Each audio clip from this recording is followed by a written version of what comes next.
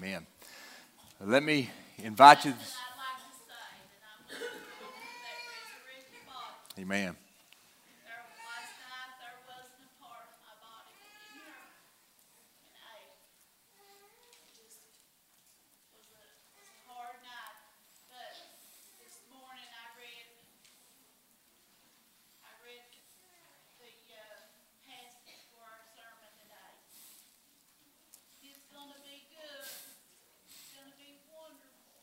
Amen.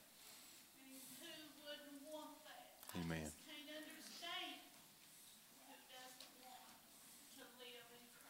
Amen. We got a lot to look forward to. Amen. Let me invite you to turn your Bibles, please, to 1 Corinthians chapter 15. As we continue our study through 1 Corinthians, and in particular, this glorious chapter that deals with a glorious subject of the resurrection, not just of our Lord's resurrection, but also of our resurrection. Let me throw some numbers out at you as you're turning. 3.2 trillion, 20 billion, 16 billion, 57 million, 250,000. Those numbers might not mean a whole lot to you and probably won't mean much to you after I tell you what they are, but they are significant. 3.2 trillion. That's the amount of money that Americans spent on health care in 2016. 20 billion. That's the amount of money Americans spent on funerals in 2016. 16 billion. That's the amount of money that Americans spent on cosmetic surgery in 2016. 57 million. That's the number of gym memberships that are in America as of 2016. And here's maybe my favorite of all, and don't get mad at me. 250,000. That is on estimate the amount of money that the average American woman will spend on her appearance, makeup, hair, and skincare throughout her entire life. $250,000. Some husbands think that number's probably a little bit higher than that. But regardless, when you consider these numbers, one thing's evident. We live in a society that places great emphasis on the body, on its health, on its appearance, and on its care, even how it's cared for after death. We want to live as long as possible. We want to feel good and look good while we live. And then we want to be cared for after we die.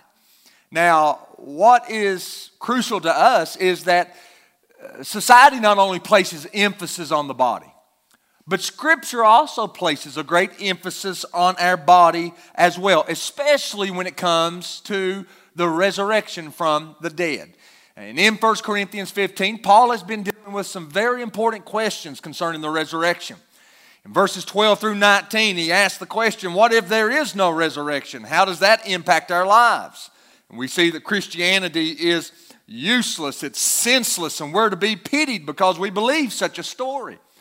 But last week, in verses 29 through verse 34, we saw how the resurrection changes our life on a daily basis. Well, now beginning in verse 35 and going through verse 49, Paul is going to give us a different angle of the resurrection.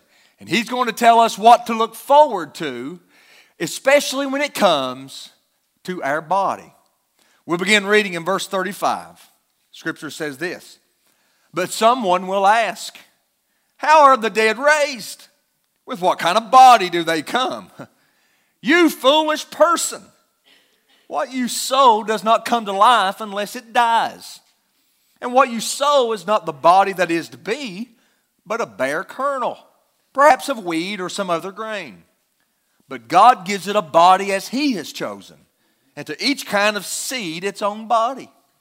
For not all flesh is the same, but there is one kind for humans, another for animals, another for birds, another for fish. There are heavenly bodies and earthly bodies, but the glory of the heavenly is of one kind, and the glory of the earthly is of another. There is one glory of the sun, and another glory of the moon, and another glory of the stars.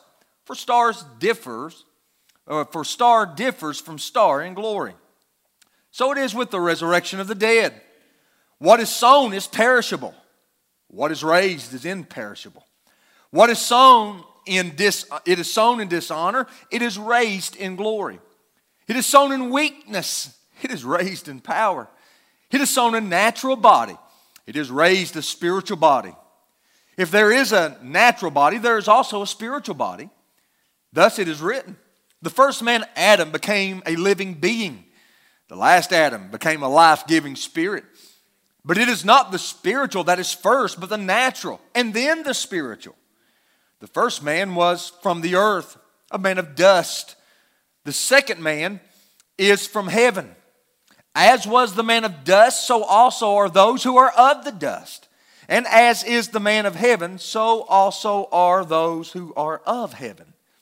Just as we have borne the image of the man of dust, we shall also bear the image of the man of heaven. This is the word of the Lord.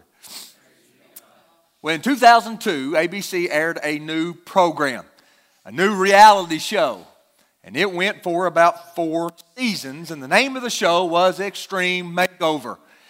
The show depicted participants who would undergo extreme physical makeover during the length of the program. The participant was taken away from their family and from their friends for an extended amount of time. They were put on extreme exercise regimens. Most of the time, were given plastic surgery. They had their hair overhauled. They had their wardrobe completely changed. And then after an extended amount of time of being away from friends and family, everyone gathered together for what they called the reveal. They were going to reveal this new brand, if you will, this loved one who had been made over. And the producers always gave you the before and after shot. And the results were remarkable. Oftentimes, whenever the participant would come out, the family would react with tears. They would be overjoyed. They wouldn't sometimes even know how to respond to such an extreme makeover. And the difference was quite remarkable. But the thing about extreme makeover, ABC style, is that eventually all of that work is going to come to naught because those people are eventually going to die. Those makeovers don't last forever. Well, Paul in 1 Corinthians 15 tells us that every believer has at least one extreme makeover in their future. And it will happen at the resurrection from the dead. In fact, Paul is telling us that there is going to be something so glorious and so marvelous and so grand that is going to take place with our body that some people even wonder how it's going to happen. In fact, the question Paul asked is a question that some people were asking at that time. And that is this: well, if the dead are raised, how are they going to be raised, and what kind of body do they come forth in? Now, have you ever thought about the resurrection and what your resurrected body is going to be like? Some people ask, in the resurrection, will I still be as tall then as I am now? Or will I be as short then as I am now? What will I weigh in the resurrection? Get this. If I'm an old man when I die, will I be an old man when I'm resurrected? Or will I be a young man when I'm resurrected? What about children? When children die in infancy and they're buried and they're resurrected on the last day, will they be resurrected as children? Or will they be resurrected as mature individuals? What will our resurrection body be like? Some people wonder, will we be able to fly? Will we be able to go from one place to another and just twinkle our nose and immediately we will appear? Those are questions that some people ask about the resurrection. And here's the thing. Those aren't fairy tale questions. Those are good questions to ask. Now, some of those questions I think we can speculate about. Some of those questions we cannot truly have an answer to. But the good news is for us, there are some questions that can be answered. There are some details about our resurrected body and what awaits us that are given in Scripture. And those details are given to cause us to hope in that day when we will be resurrected in a body. And 1 Corinthians 15, 35 through 49 serves as such a text that instills hope into the body of Christ, into individual believers, because it tells us what to expect in our new, glorified, resurrected body. And so what I want to do this morning is I want to give us 3 expectations that come from this passage of Scripture, that regardless of whether or not we can fly or whether or not we can live in the water for 3 years or 1,000,000 years in heaven or not, I don't know. But I can promise you from God's Word that you can expect these 3 things when it comes to your resurrected body at the last day of the resurrection. The first thing you can expect is you can expect continuity. Now, what do I mean by that? What I mean is the same person who is buried is the very same person who's going to be resurrected. There is no switch that takes place. You're not going to come forth out of the grave as someone new. And the same is true when it comes to our bodies at the resurrection. Our body will be personal. Look here what Paul says in verse 36. When they ask the question, what kind of body do they come? He answers, you foolish person. What you sow does not come to life unless it dies. And what you sow is not the body that is to be, but a bare kernel, perhaps of wheat or of some other grain. Here Paul uses an illustration, a farming illustration. And Paul says that what a farmer does is he sows a seed. Now that seed has got to die, and that seed has got to be buried. And from that dead, buried seed, life will spring forth. Now it may look completely different. I mean, wheat does not look like a seed.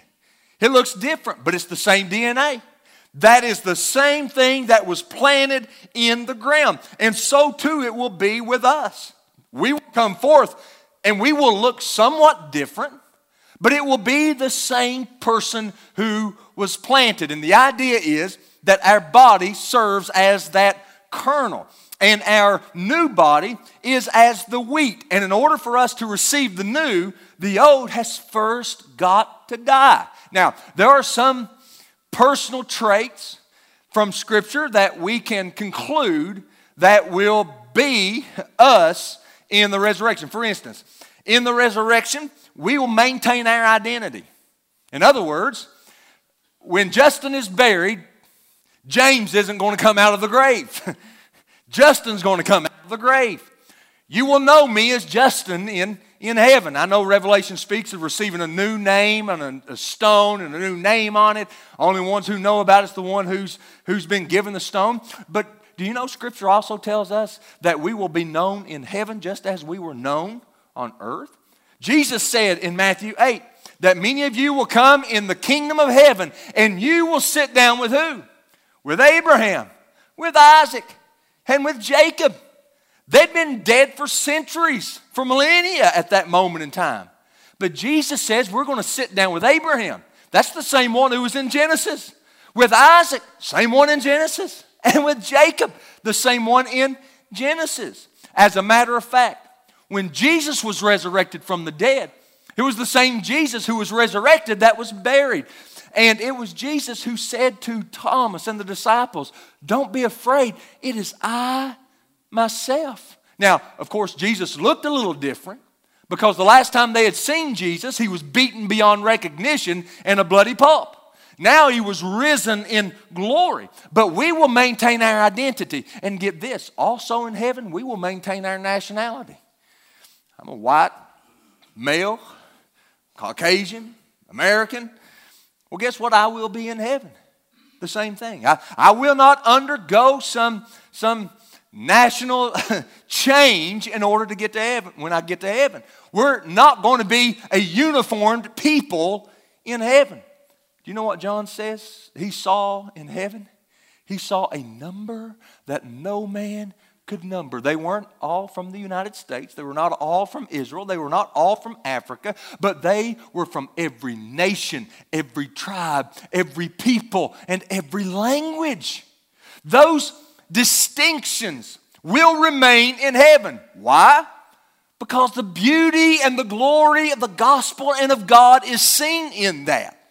In all peoples, all nations, all kingdoms, praising the one true and living God. And so there are things about me that will still be particular to me whenever I am resurrected. And the same is true for you. We will maintain those characteristics, but also our body will be physical. Paul says in verse 38 of 1 Corinthians 15 that God gives it a body as He has chosen. One of my favorite books is A Christmas Carol by Charles Dickens. And when Marley appears to Scrooge, Scrooge asks him, "Who are you?" And Marley says, "Don't ask me who I am, ask me who I was." As if he is no longer a person. He is a disembodied spirit, if you will.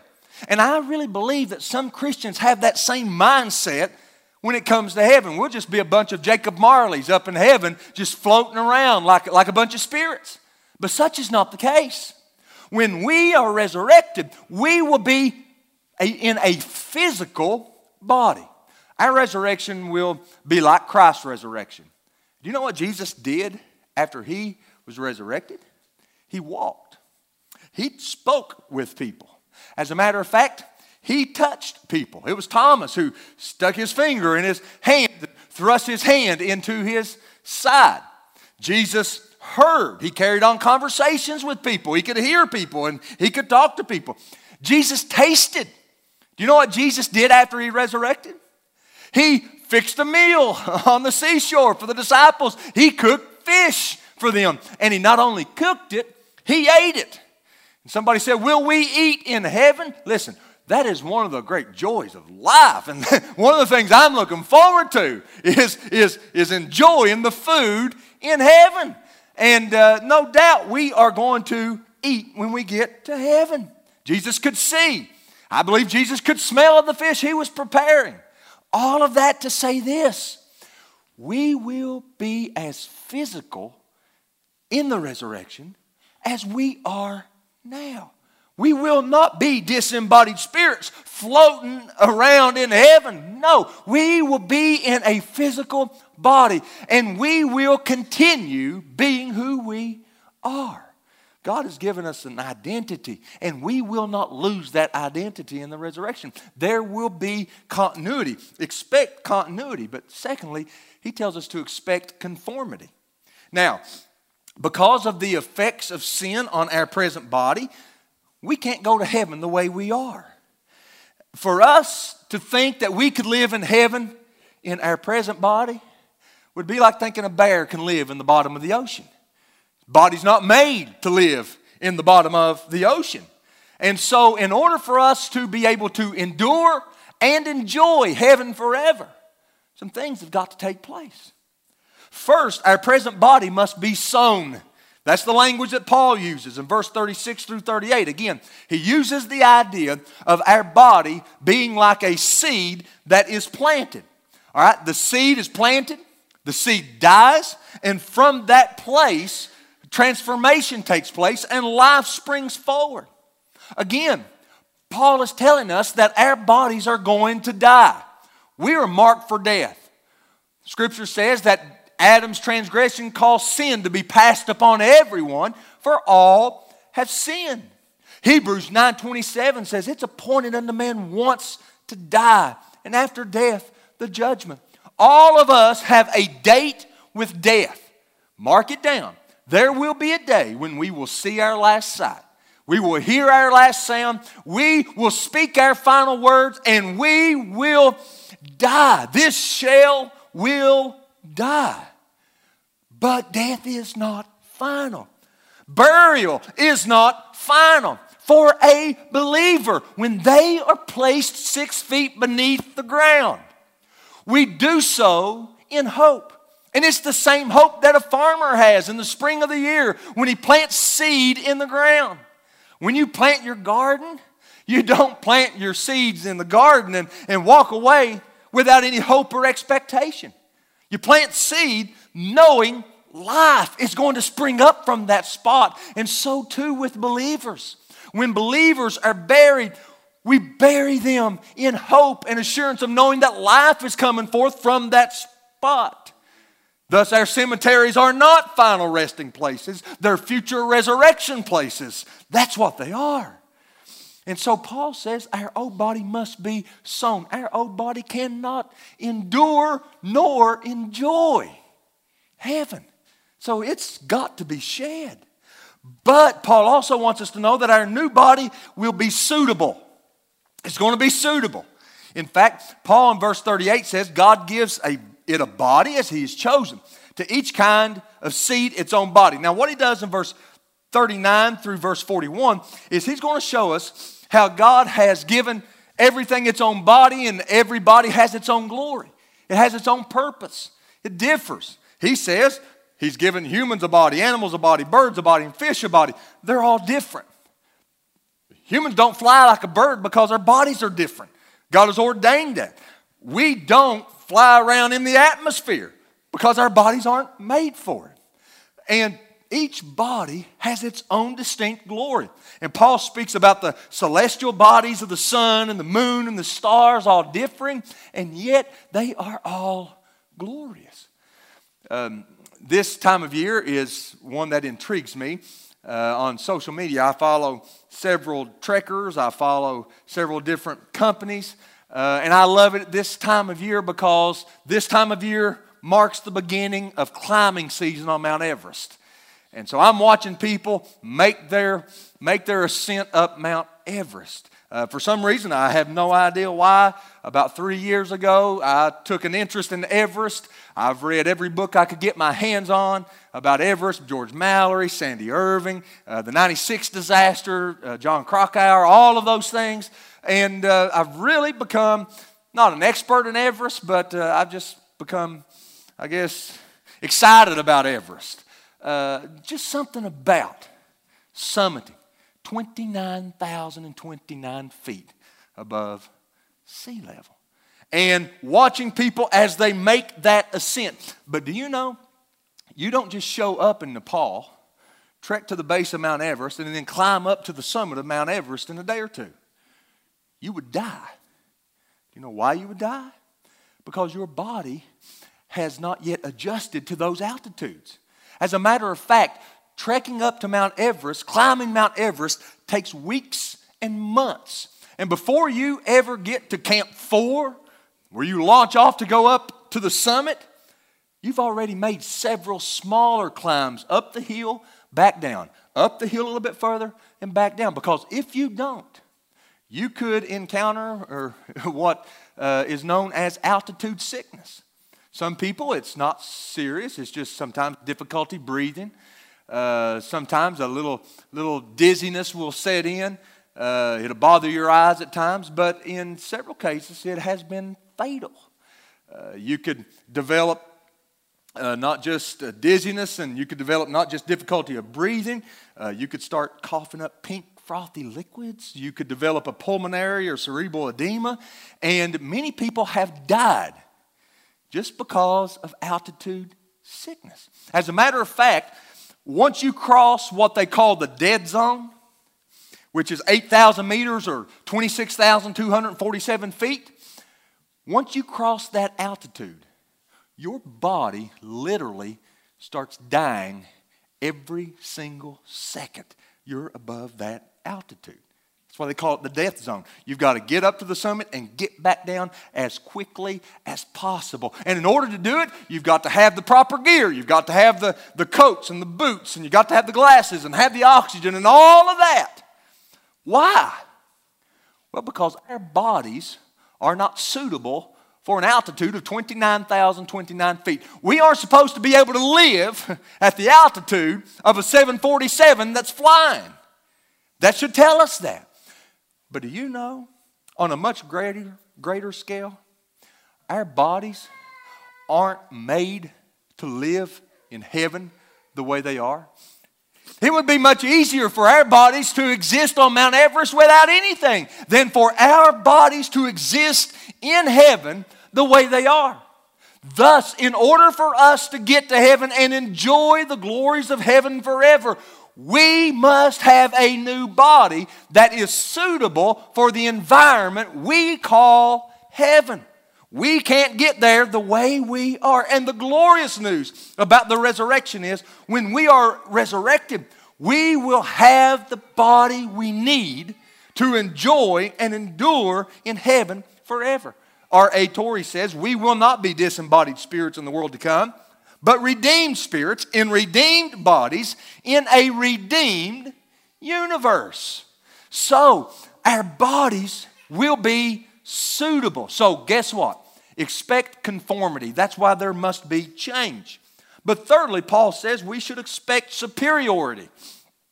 Our new body is going to far supersede our old body. Let me say that again. Our new body is going to far supersede our old body. Paul tells us in verses 42 through 49 that our new body will be greater. In verse 42, 43, and 44, Paul does a contrast between our old body, the body we're in now, and our new body. And here's what he tells us. He tells us four things. It's not on the screen or your notes. It's right in verse 42 through 44. The first thing he tells us is this, that our sown body is perishable, but our resurrected body is imperishable. Look what he says in verse 42. What is sown is perishable.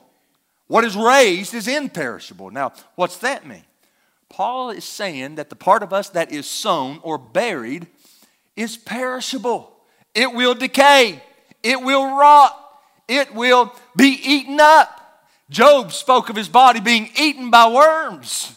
And that is what happens as a result of sin on this body. But the new body that we will receive at the resurrection will not die. It will not decay.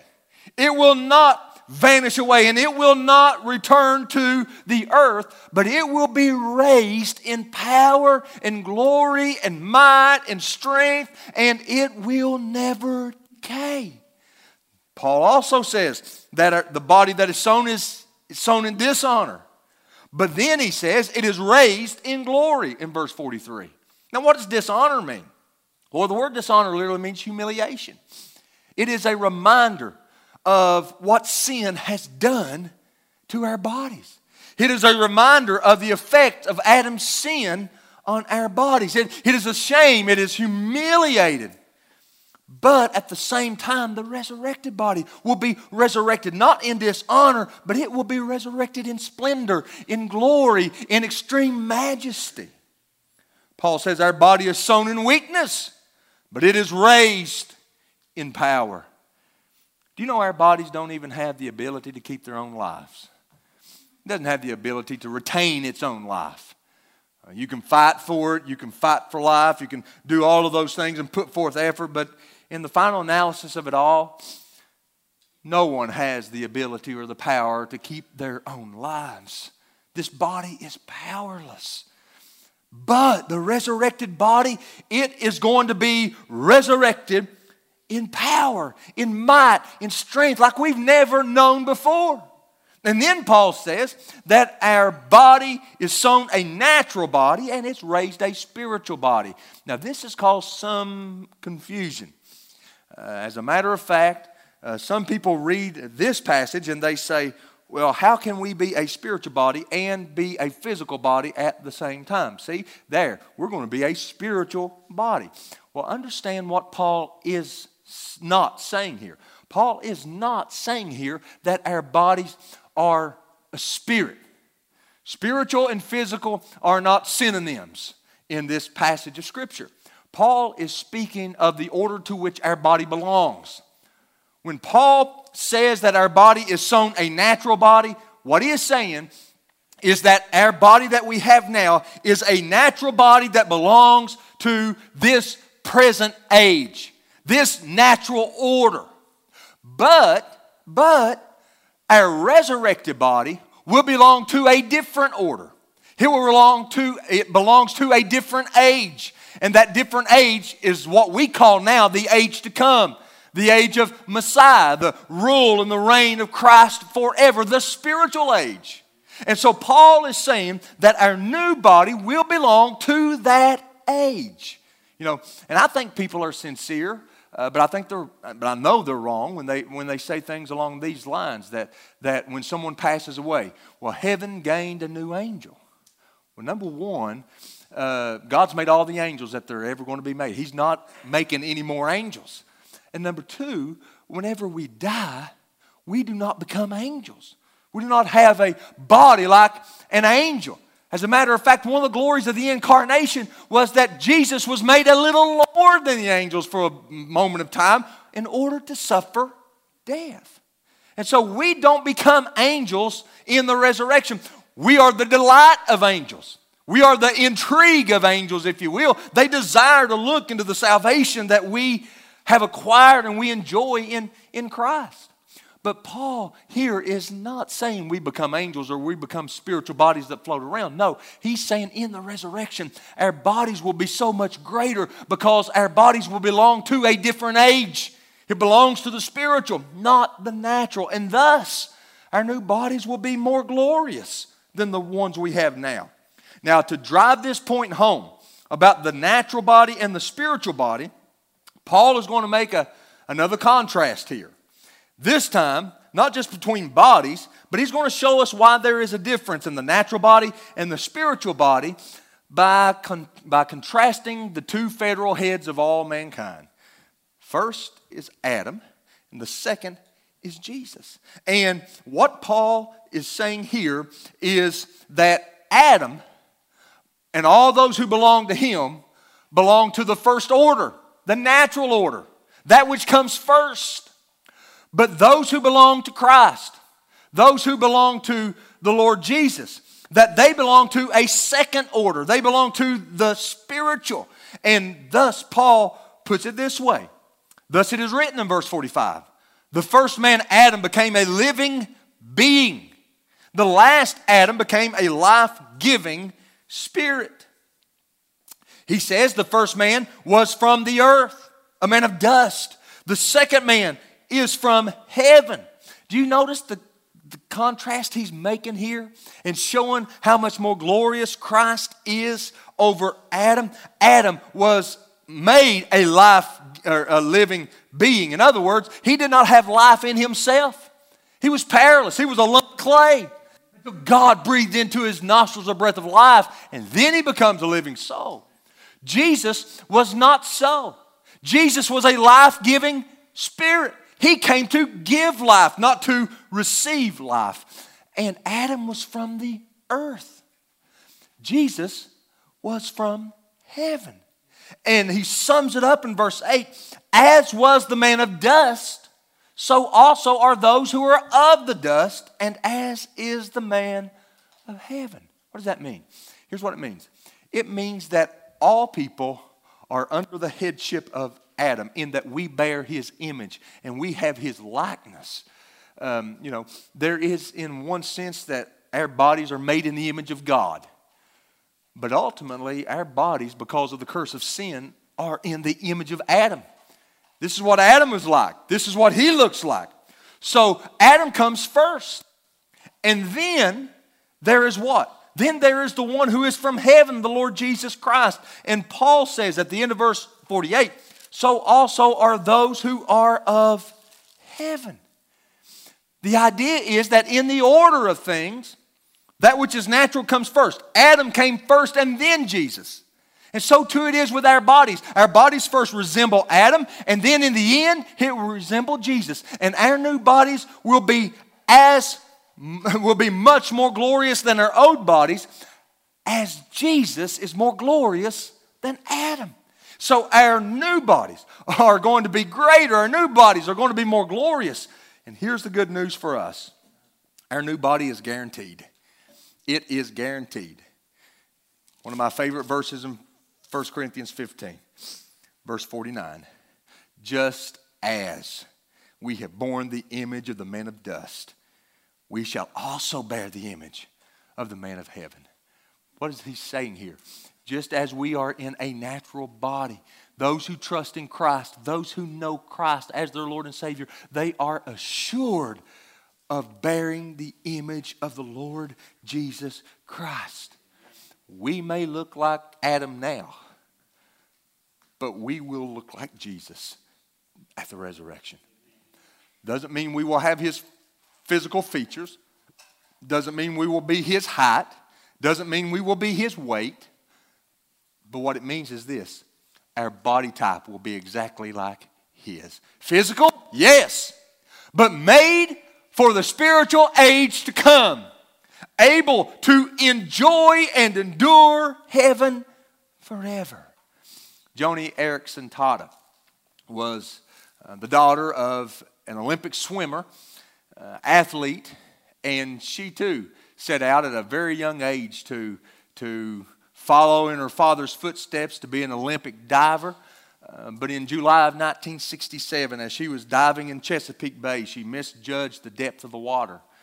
And as she dove in, she dove head first, and she hit the bottom and fractured her fourth and fifth cervical levels, leaving her quadriplegic, paralyzed from her shoulders down. And since that time, she has really had a burden reaching out to others with handicaps and sharing the gospel and sharing the love of Christ and sharing the hope of the gospel with many others. She's open and honest about her bitterness and the depression and the heartache she went through, and even the difficulties she now endures. But she gives hope through the gospel of Christ. And she, writing about this particular subject of receiving a new body, said this: I can hardly believe it. I, with shriveled, bent fingers, atrophied muscles, gnarled knees, no feeling from the shoulders down, will one day have a new body, light, bright, and clothed in righteousness, powerful and dazzling. Can you imagine the hope this gives someone spinal cord injured like me? Or someone who is cerebral palsy, brain injured, or who has multiple sclerosis? Imagine the hope this gives someone who is manic depressive. No other religion, no other philosophy promises new bodies, new hearts, and new minds. Only in the gospel of Christ do hurting people find such incredible hope. You know, one of the joys, I really believe, one of the joys of being in heaven will to be there with people who all their life in this world endured physical difficulties, fighting disease, fighting paralysis, fighting other deformities that this world that they have experienced in this world, and for the first time maybe ever in their life, they will experience in a body what it is like to be pain-free, what it is like to be disease-free, what it is like to be completely free for the first time. What a joy. What a joy it would be maybe to be there beside that mother and father who all of their life, gave their effort to raise a child with Down syndrome. To see the child walk through the gates with a new body and in a right mind. What a glory that will be. That's what the gospel gives us. That's the hope of the gospel. And you know what I'm looking forward to the most? One of the things that our new body allows us that this one will not. We see it played out through Scripture. Moses, the friend of God, one that God communed with, had a request for God in Exodus 33. He says to God, please, he's begging him, show me your glory. And what was it that God said to Moses? Moses, I'll show you my hinder parts. And in other words, I'll show you my backside. In Hebrew culture, your backside was your least glorious part. So God is saying to Moses, Moses, I'll show you the least bit of my glory that I can show you. And you live to tell about it. Because Moses, there's something you've got to know. No man can see my face and live. So what does God do with Moses? God takes him up to a mountain. He puts him in a cleft in a rock on the mountain. And as Moses is in the cleft in the rock, God takes his right hand and he covers over Moses. And God passes by him. And then he removes his hand. And Moses can just get a glimpse of the glory of God. So great was that glory that the people wanted him to put a veil over it because it was so frightening and so wonderful and so glorious. But God says to Moses, his dear friend, you can't look at my face and live. Your body can't stand it. But something amazing happens in Scripture. In Revelation 21 and 22, John describes a new heaven and a new earth that comes down from God out of heaven, prepared as a bride adorned for her husband. And he describes the glories and the beauties that await God's people in the new heaven and the new earth. He describes walls that are made of jasper, gates that are made of one pearl, streets that are pure gold as transparent glass. And people say, I don't care about the walls of jasper. I don't care about the streets of gold. I don't care about the gates of pearl. I do. I want to see it. I've never seen anything like it. So I'm looking forward to that. Call me carnal if you want to, but it's in the Bible, so I can look forward to it. And then he tells us that the city is so bright and glorious. And it's not because the sun is shining, but it's because of the radiance of the one who sits upon the throne and the lamp that is also the Lamb who dwells there that lightens that city. And he describes the city to us, and he tells us that in that city, sickness is no more. Disease is no more. Heartache is a thing of the past. Death is dead in that city. And then he tells us that tears will all be wiped away. And in the last chapter of the Bible, as he's describing the glories and the beauties of heaven, here's what he says. No longer will there be anything accursed, but the throne of God and the Lamb will be in it, and his servants will worship him. They will see his face.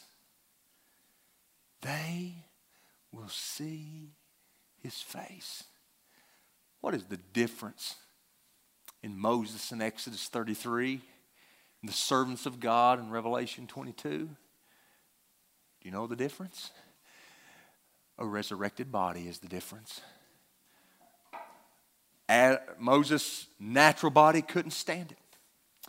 Our spiritual body will be able to stand it. And so what do we have to look forward to, beloved? We have an extreme heavenly makeover to look forward to. One that will make our bodies be able to endure heaven. And not just to endure it, but to be able to enjoy it forever. Because our Lord Jesus came to this earth as a man 2,000 years ago. He bore in his body our sins on a tree. And he died and was buried. And he was resurrected to eternal life. And he says to us, as I live, you will live also. And today the hope of heaven can become the reality of those who will place their faith and place their trust in Jesus Christ. And so today I ask you, have you trusted him? Have you believed in him? Do you have the hope of eternal life? And do you have the hope of experiencing the resurrection joy that awaits all of God's people? If not, you can have it today if you will trust in Christ and believe in him. Let's pray. Father, as I come to you today in Christ's name, I thank you for the gospel. I thank you for the hope that it has. Father, I thank you for the hope that it has given. And Lord, in the midst of heartache, in the midst of sorrow, in the midst of disease, and in the midst of death in this world, I'm thankful for a gospel that holds us and anchors us and promises us that there is indeed a better day coming. Father, I pray for those who are here now who may be grieving, who may be hurting, who may be going through heartaches and pains and Father, the problems of this life. Lord, I pray that their hope would be increased this morning, that the light of the gospel would shine through in their darkness and help them. I pray for those who are here who don't know you as Lord and Savior, who are not ready for that glorious resurrection. Father, remind them today, please, that there is going to be a resurrection both of the just and of the unjust. And just as we will receive bodies that will be able to withstand the glories and the beauty of heaven forever and never die, so too the unjust will receive bodies that will be able to endure the difficulties and the torments, the fires of hell forever, yet never escape, never die. Well, Father, would you rescue them today? Would you give faith today? Lord, I pray they would come to you today. I love you. Thank you for the gospel. I thank you for heaven. In Jesus' name I pray. Amen.